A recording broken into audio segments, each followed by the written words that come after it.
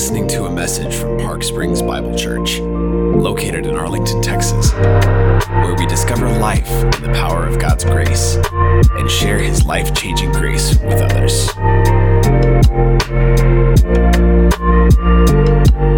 Join us as we hear from the Word. Amen and good morning. It is so good to see all of you as we jump into the Word of God. If you have a copy of God's Word, go ahead and flip open to the book of Romans, where we will be this morning, where we have been, and where we will continue to be for the foreseeable future. I'm really glad you are here this morning, and you picked a great week to show up. Every Sunday is a great week to show up, but we are hitting a pivot point in the book of Romans that to me is just really exciting, and some good things are going to come out of this morning when we commit them to the Lord.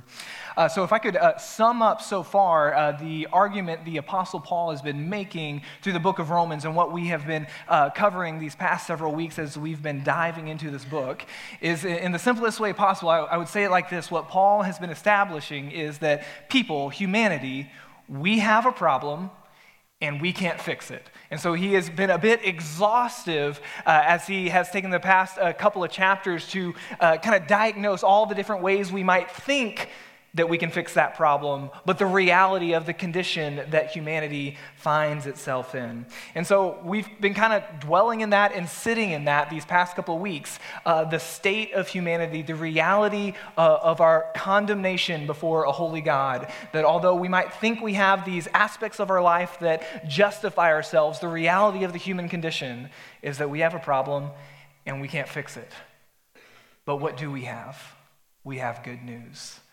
Now, as a way of reminder, as we kicked off this sermon series, we talked about how Romans 1:16 is really the anchor point of this entire book, and what Paul is doing as he is writing this letter of instruction and this letter of understanding to explain the things of God to the church that is in Rome. And so for the month of February, that was our Bible memory verse. So just to remind you where we kind of set our hearts to begin this study through the book of Romans, Romans 1:16 says this: "For I am not ashamed of the gospel, for it is the power of God for salvation to everyone who believes, to the Jew first and also to the Greek." And verse 17 says this: "For in it the righteousness of God is revealed from faith for faith, as it is written, the righteous shall live by faith." So we do have this problem, and we've been talking so much about that problem, the condition humanity finds itself in. But Paul, as he was beginning this letter and going to expound on all these different points, he put that right at the beginning,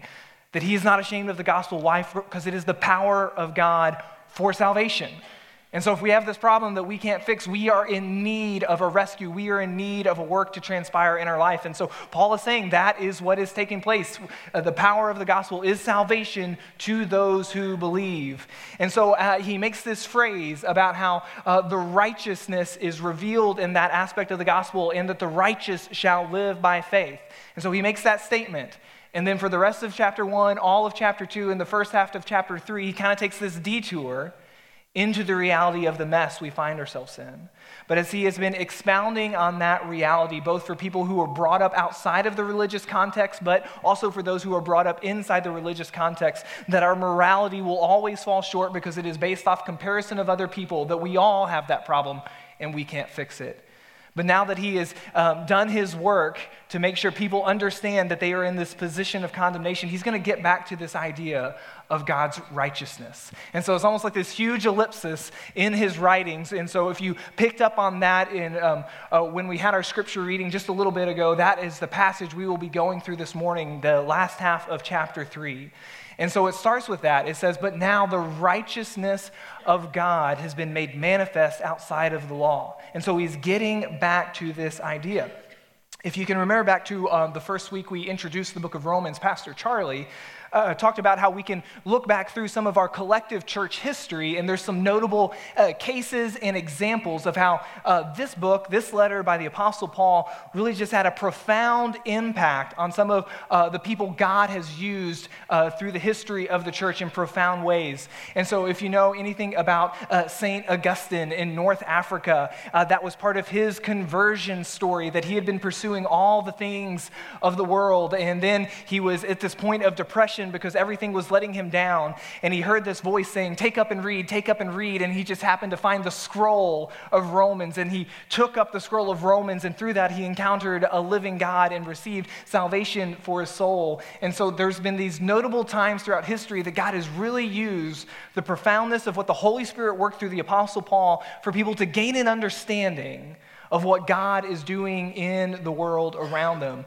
The same was true for Martin Luther. And I know a lot of y'all will have some familiarity with the Protestant Reformation back in the 16th century. And so Martin Luther would, in his reflections of the time when God really called him to Jesus Christ, it was in the position he was already a Catholic monk. And he had the unfortunate reality that he took the Bible very seriously. And so as he began to study the Word of God and hold it up against the doctrines of the Catholic Church, he kind of received all this inner turmoil trying to reconcile the two. And so it was through his study of the book of Romans that really led to a lot of the premises he put out that were included when he wrote the 95 Theses and nailed it to the door of Wittenberg Castle, which is usually credited to kick off this Reformation, and of which we would be a tradition, a church tradition that is an inheritor of those ideas of the Christian faith that come through the Bible. But Martin Luther, he recalled this period in his life when he began to study the book of Romans and how it impacted his heart. And he talks about this kind of on the front end of a conversion experience, but then also on the back end. But this is what he says when he came to Romans 1:16 and 17. He said, "Nevertheless, in spite of the ardor of my heart, I was hindered by the unique word in the first chapter. The righteousness of God is revealed in it.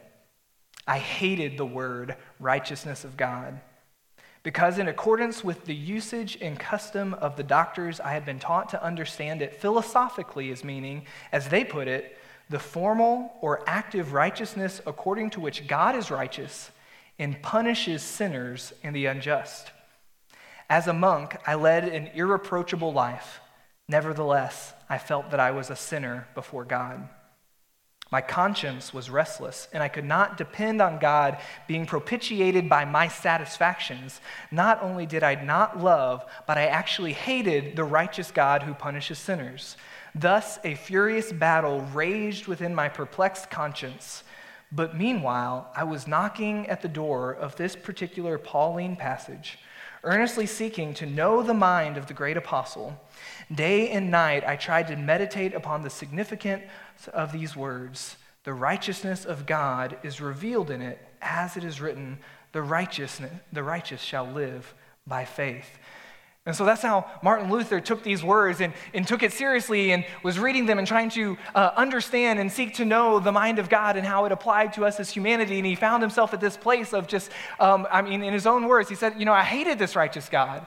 Because how I was meant to understand it, that it was this activeness of us needing to partake in what God had commanded, and I knew I was a sinner condemned. Although he lived a very pious life by human standards, he still felt that turmoil within himself that he in no way measured up to a holy and perfect God. And that's where we find ourselves this morning in Romans chapter 3, verse 21. Because there is this pivot point that happens in Paul's explanation of the gospel that he is not ashamed of, because it is the power of salvation to those who believe. And so we've unpacked how we are in the state of condemnation, that our religious works are insufficient, our background is insufficient, our knowledge of the Bible is insufficient to save. But here's what he says, verse 21 of Romans 3. "But now the righteousness of God has been manifested apart from the law." It's a profound statement. It changes completely the trajectory of what Paul's been talking about and the trajectory of humanity and the way we engage and try to bring ourselves to a holy God. And Paul likes to use this literary element, and you see this in the Bible a lot, that oftentimes we begin with the bad news of the state of humanity. Like, we know our place of condemnation. We know that when it comes to a holy God, we are separate and we can never measure up to it. And so this phrase is used a lot because we unpack this bad news, but then you get to the good news, and there's always this pivot point with but. but God, but now. And so there's the classic good pastor joke that every pastor at some point wants to write a book about the big buts of the Bible, and this is one of them. Romans 3, verse 21, what he's saying is, but now. And he begins to unpack the reality of what God is doing in the world around us. What does he say? He says, but now the righteousness of God has been manifested apart from the law. So in their religious understanding, there was only one way to be considered righteous before God, was to keep the precepts of the moral law that God had given through Moses to the people of Israel. But what he is saying is that righteousness is manifested. It is shown, it is revealed, it is being made known. And so as God has been unraveling the redemption story in the world, there is a salvation history that God has been revealing to his people. And so this idea of righteousness, it means morally perfect. It means a right standing with the God of the universe who set everything in motion and decided what was right and what was wrong. And so God is righteous. Everything about God is correctly moral. His perfection is shown in every moral action he has ever taken. And we know intrinsically as people that we need that.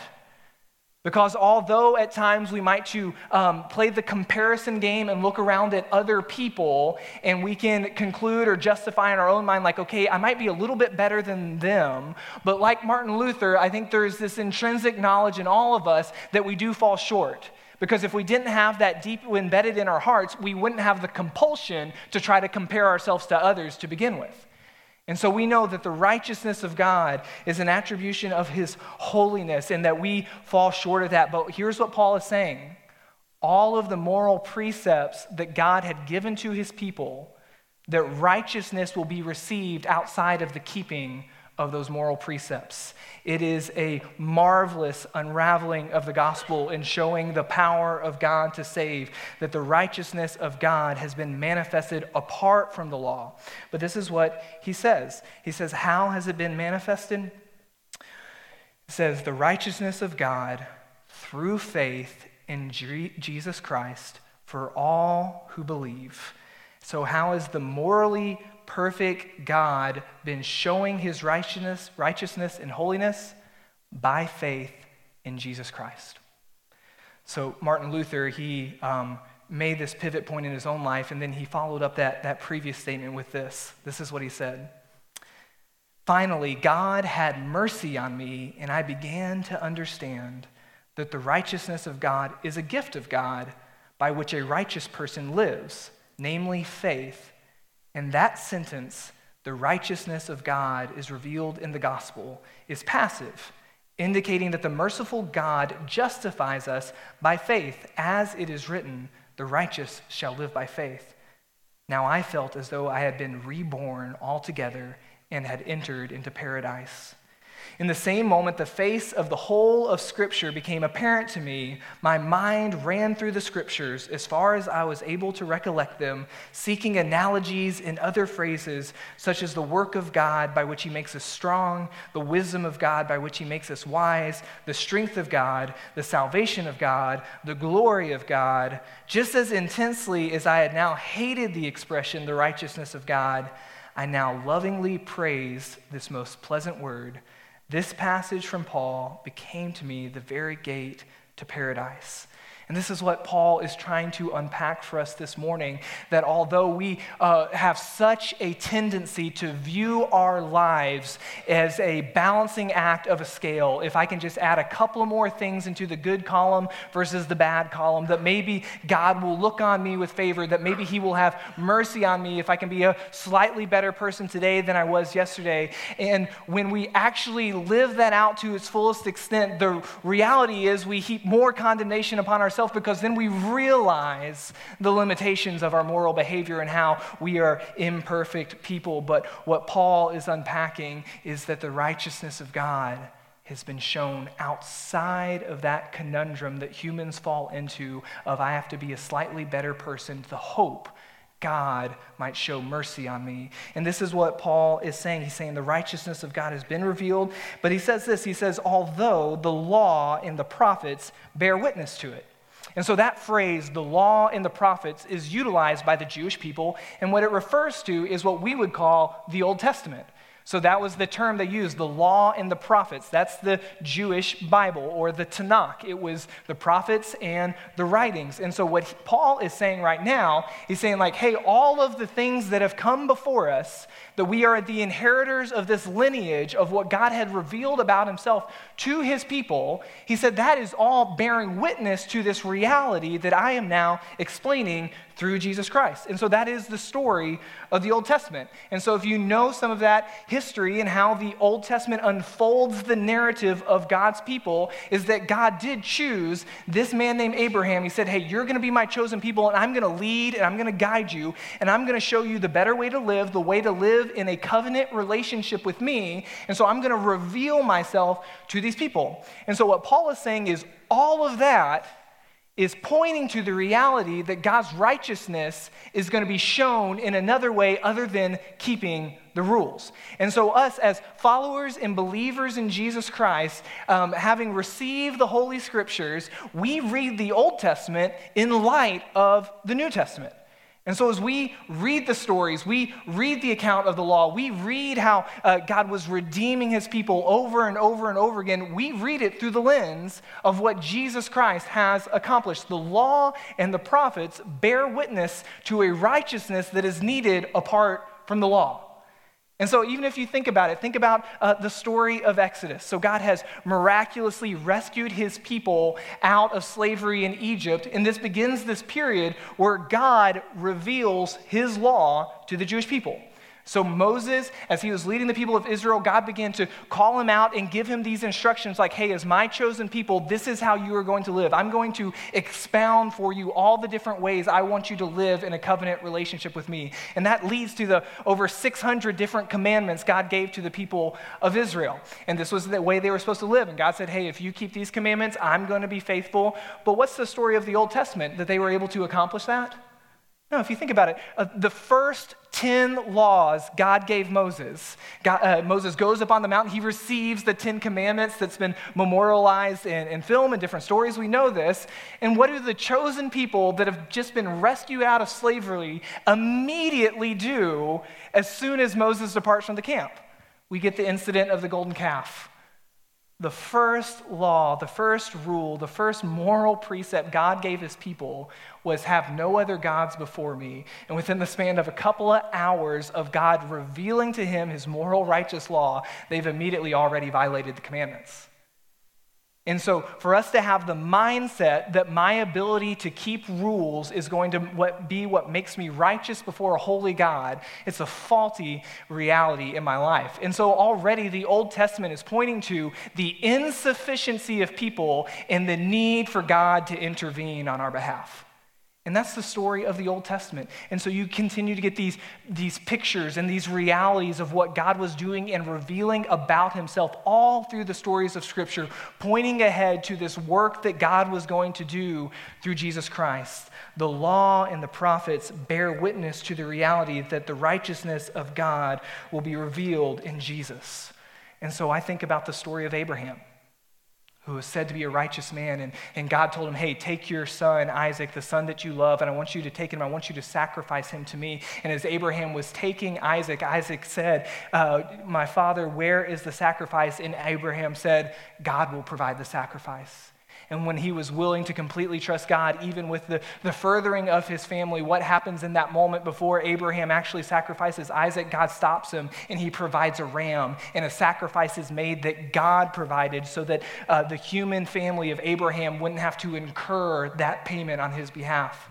I think about the story of Joseph, who was incredibly wronged and sold into slavery in Egypt by his brothers. And this moment comes of reconciliation where his brothers are brought before him and he's in this position of power and they think he's going to unleash retribution on them. And Joseph makes this statement that is a profound foreshadowing of the cross. He says, what you meant for evil, God meant for good, to bring about the salvation of many. We read the Old Testament in light of the New Testament because the law and the prophets bear witness that the righteousness of God will be revealed in the person and work of Jesus Christ. I've been doing the year-long Bible reading plan, so I finally made it through Leviticus, and I'm pretty deep into Numbers at this point. How many of y'all are reading the Bible in a year? Who's still on track? Great job, guys. Keep it up. But I've just been reading through all the Levitical laws. God established this idea of sacrifice as a payment for sin. And he gave all these prescriptions, and part of the aspect of that was every time there was an animal sacrifice to be an atonement for sin, it was always stated that the animal had to be without blemish, that there needed to be this idea of a perfect sacrifice. And so over and over again, it's pointing to this reality that people are insufficient, and so God is going to have to make a way for us to receive his righteousness. And so what does Paul say in verse 23 and 24? It says, "For all have sinned and fall short of the glory of God and are justified by his grace as a gift through the redemption that is in Christ Jesus, whom God put forward as a propitiation by his blood to be received by faith. This was to show God's righteousness, because in his divine forbearance he had passed over former sins." Now we do need to do a little bit of work, because Paul begins to utilize some language that might have some familiarity for us if we have grown up in the Christian setting and with the Christian teachings, but is a good reminders to us to unpack what he's actually talking about. And so this idea of righteousness we've already touched on is being morally perfect. And so God's righteousness is apparent because he is a holy God. And so we need to become righteous so that we can have union with the holy God. And so when Paul uses this word justified, we use this in this religious context now, and it means the act of being made righteous. And so when we are justified, we are made morally perfect by God. So he utilizes that word. And then he also uses the word grace, which maybe we have some familiarity with. We utilize it a lot within this setting, but the grace of God literally means the eternal favor of the Father. And so it is this idea of a parent who loves their child. And so that child has the favor of their parent. And so the grace of God is receiving the favor of the Father, not because of merit or action, but because you belong to the Father. The grace of God. And so we are justified by his grace, it says, through the redemption that is in Christ Jesus. Now this term redemption, what it really evokes, going back all the way to the Old Testament, is the idea of slavery. It evokes this image of somebody who is in bondage, and the only way for them to get out of that position of slavery or bondage is for someone to purchase them out of that. That is redemption, and that is the term we utilize to talk about the scope of the biblical narrative. It is God's story of purchasing back his creation from the power of sin and the brokenness that has infused our world. And so that's what Paul is talking about, that we are justified. We are made morally perfect. We are made righteous by the favor of the Father, by his grace as a gift. This is what he says, through the redemption, through the purchase that is in Christ Jesus, whom God put forward as a propitiation by his blood to be received by faith. So let's just remind our hearts, if I want to give a gift to someone, it is contingent on me to go and purchase it. I have to buy that gift. And then for this interaction to take place, if I want to offer something to somebody else, they have to receive it. And so Paul begins to unpack a very profound spiritual reality for us that I don't want us to miss. This is what he is saying. Grace, the favor of the Father, is a gift, and it has been purchased by Jesus Christ. And this is what it says in verse 25, whom God put forward as a propitiation by his blood. So this is another word we have utilized within the Christian setting, but it wasn't necessarily originally only held to by the Christian teachings. And so this term propitiation was utilized in the Greek-speaking culture in which Paul was writing. And so they had an idea of more of a polytheistic idea of God, that there were all these different gods that, we learn about in, Western Civ, the Greek pantheon. And so they had all these different temples to different gods. There was the God of the harvest, the God of the rain, God of love, all these different things. And so if something went wrong in your life, there was this idea intrinsic in the culture at the time that you needed to go and make an offering to appease whatever God you had offended. And so propitiation was a term utilized for that payment of appeasement.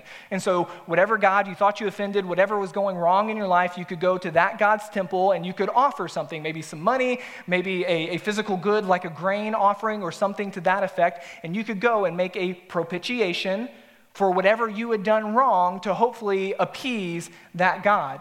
And so what Paul is laying out for us right here is that to receive the gift of the favor of the Father that has been purchased, that favor, that gift that we need to receive, it has been purchased by the blood of Jesus Christ as a propitiation, as a payment to appease God. Now, this is important for us because the word Paul uses right here in the Greek is this word hilasterion, and it's only used 2 times in all of the New Testament.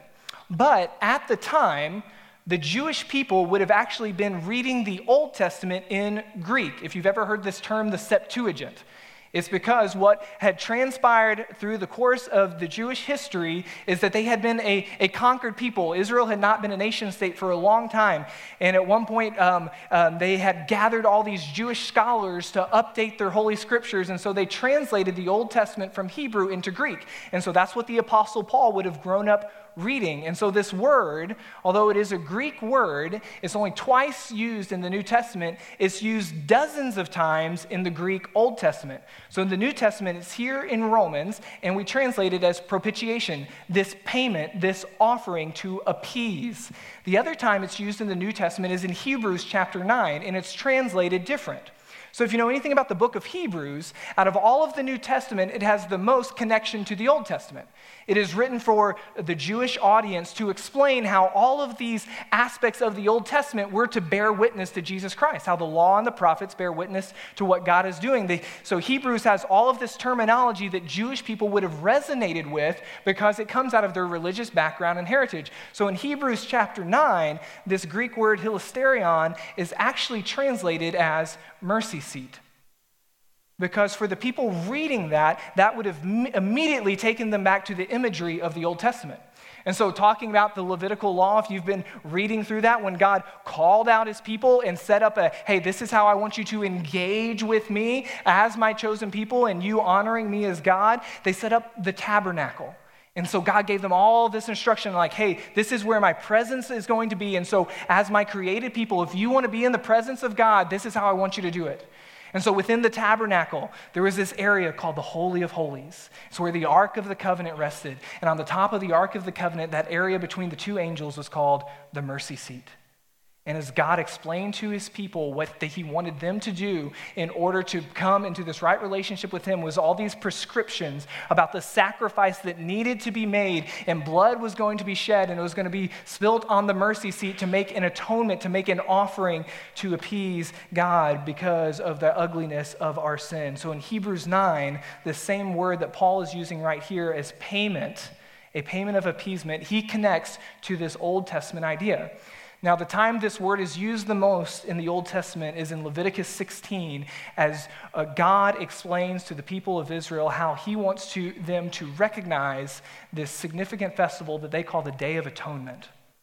It's what Jewish people still recognize in Yom Kippur.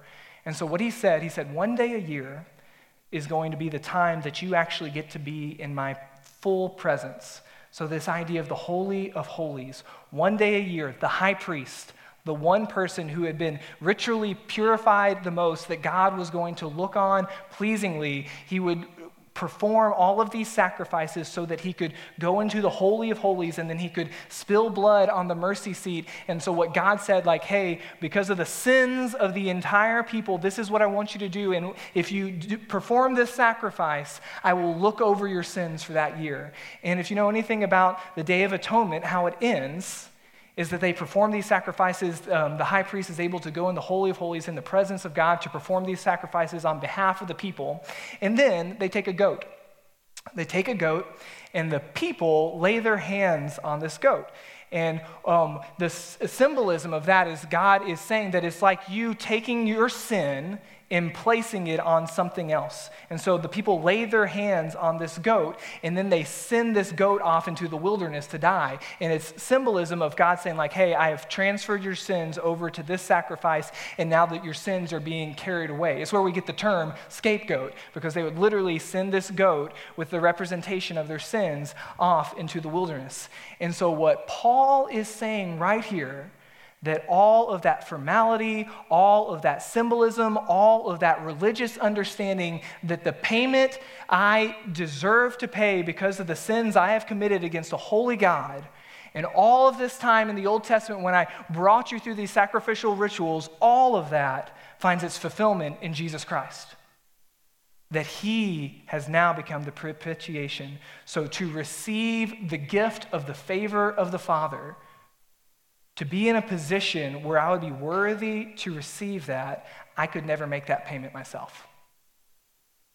And so Jesus is not a payment for sin. Jesus is the payment for sin.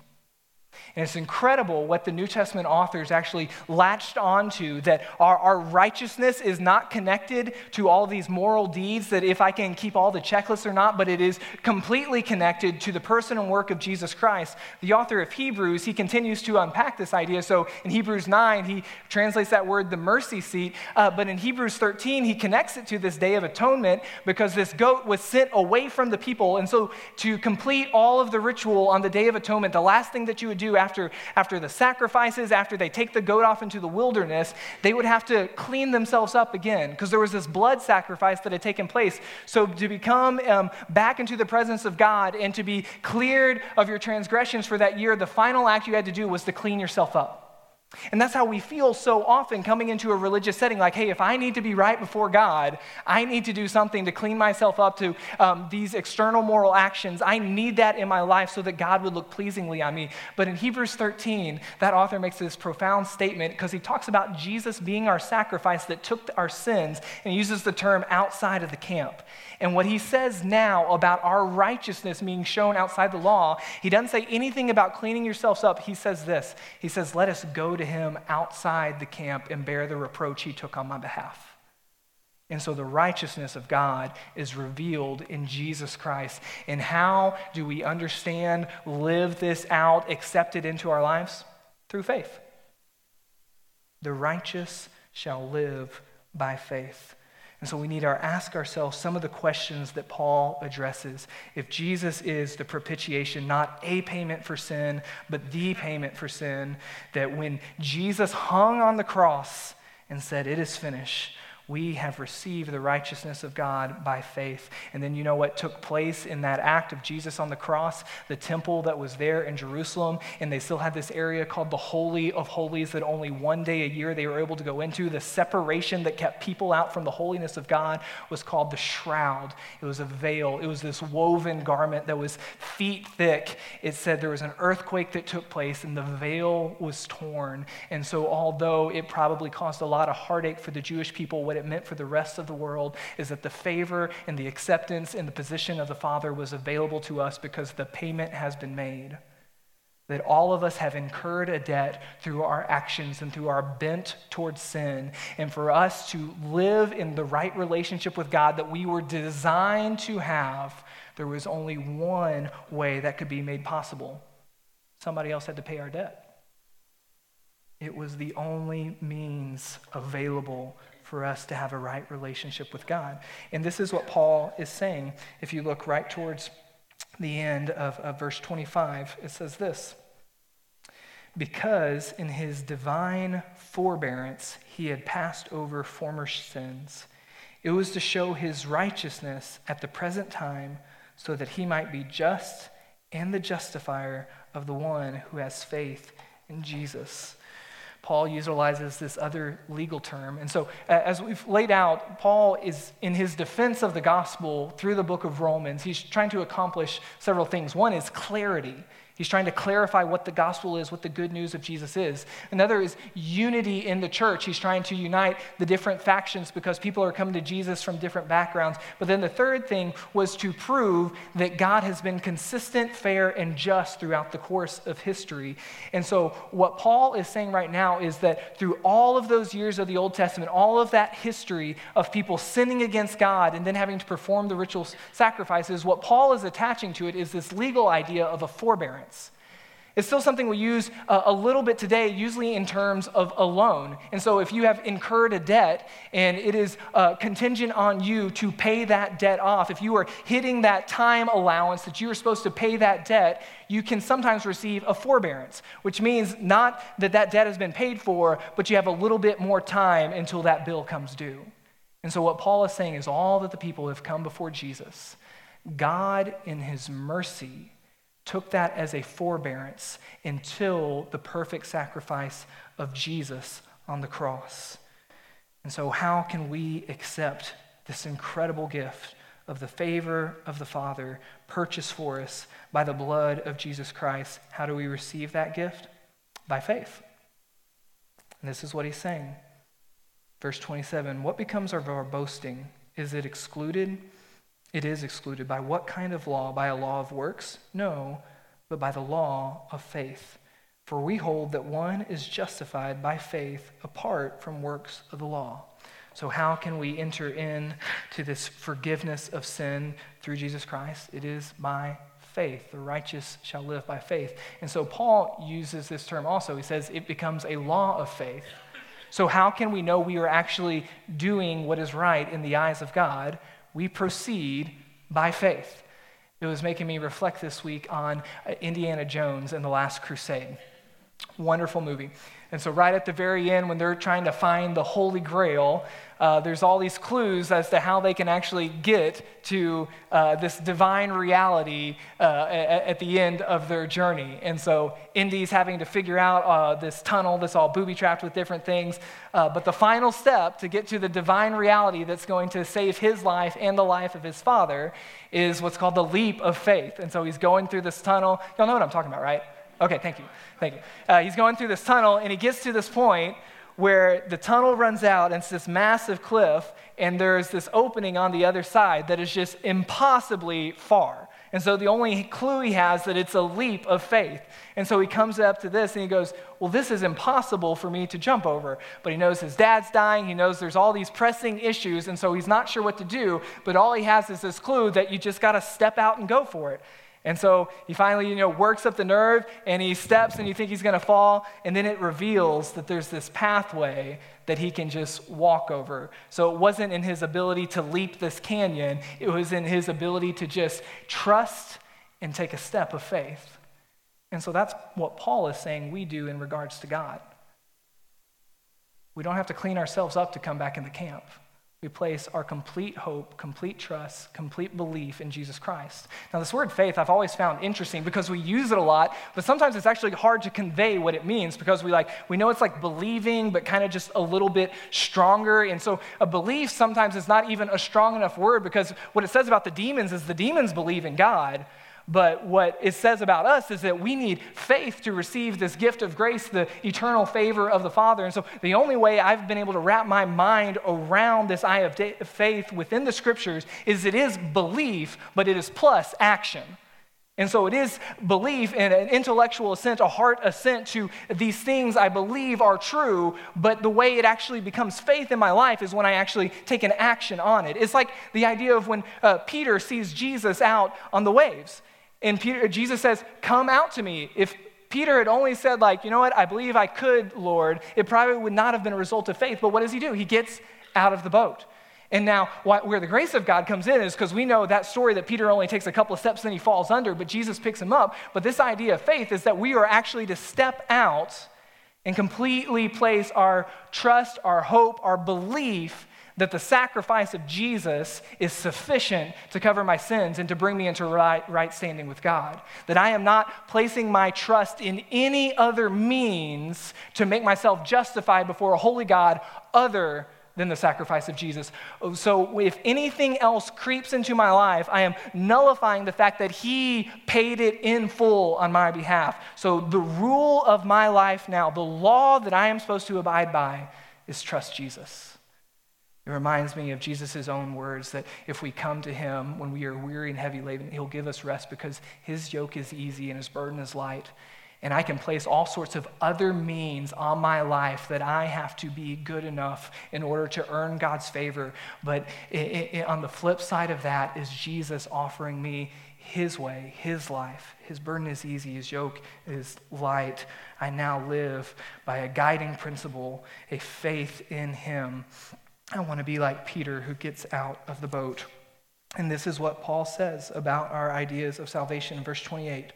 For we hold that one is justified, made righteous, made morally perfect by faith apart from works of the law.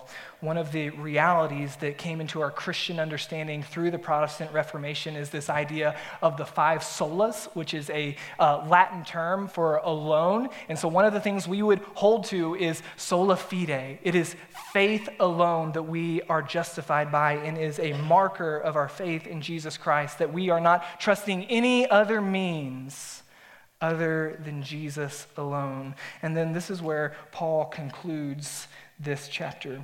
He says, do we then overthrow the law by this faith? By no means. On the contrary, we uphold the law. And here's the reality that we're going to have to wrestle with. There are not two different gods, one of the Old Testament and one of the New Testament. And so what Paul is contending against is that God has changed over time. He's saying it's not so.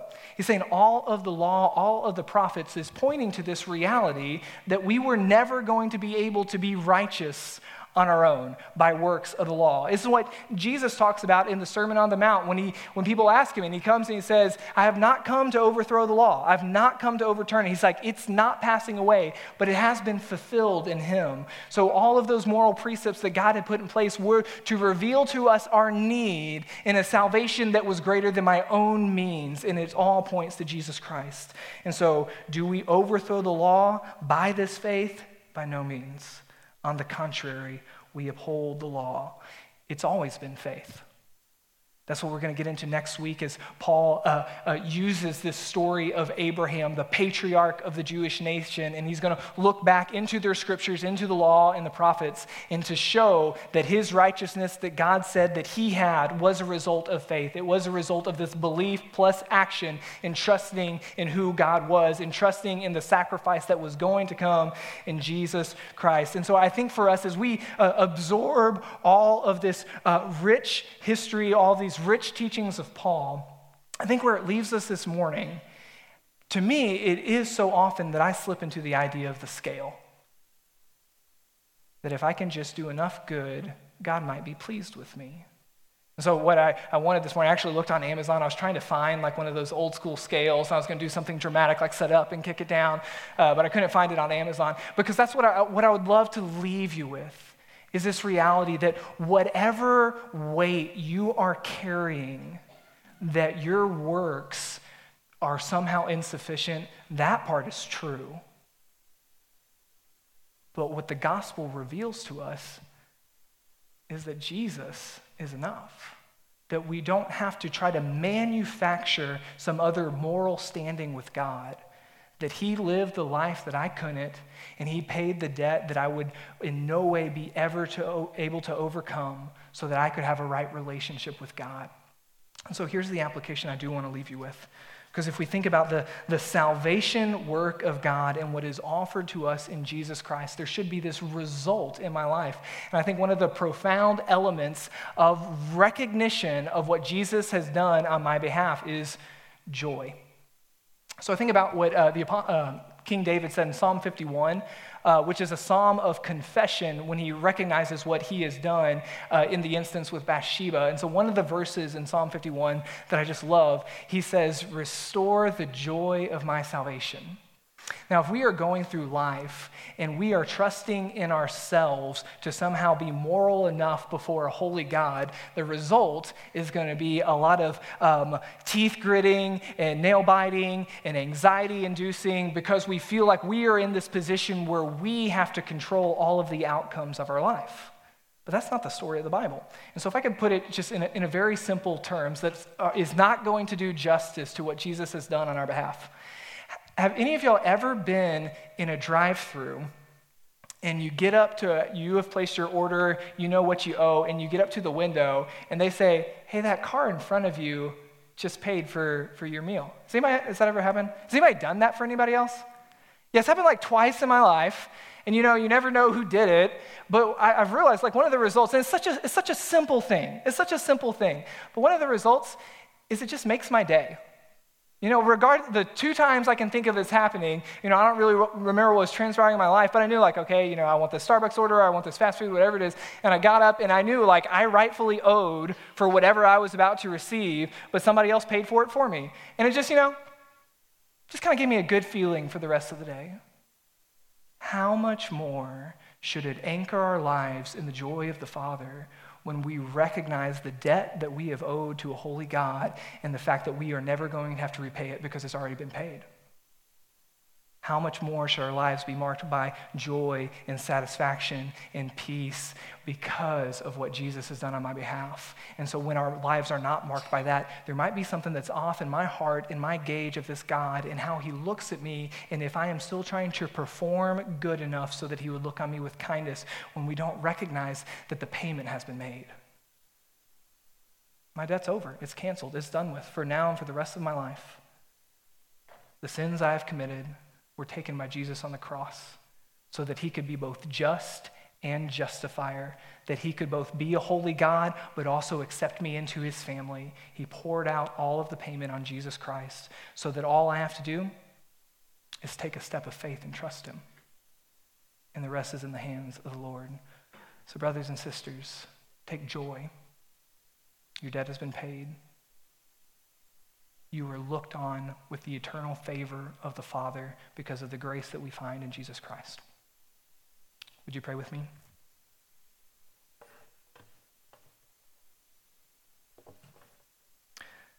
Father in heaven, we turn to you. It is so easy for us to begin to let other things creep into our hearts and minds other than an acceptance of your grace in our life that was purchased by Jesus' blood. I thank you that you took the payment of my sin on your own body so that we could be brought into right relationship with you. God, help us to grow in that truth and in that understanding so that we would better worship and that we would better trust you. I pray this in the name of Jesus. Amen.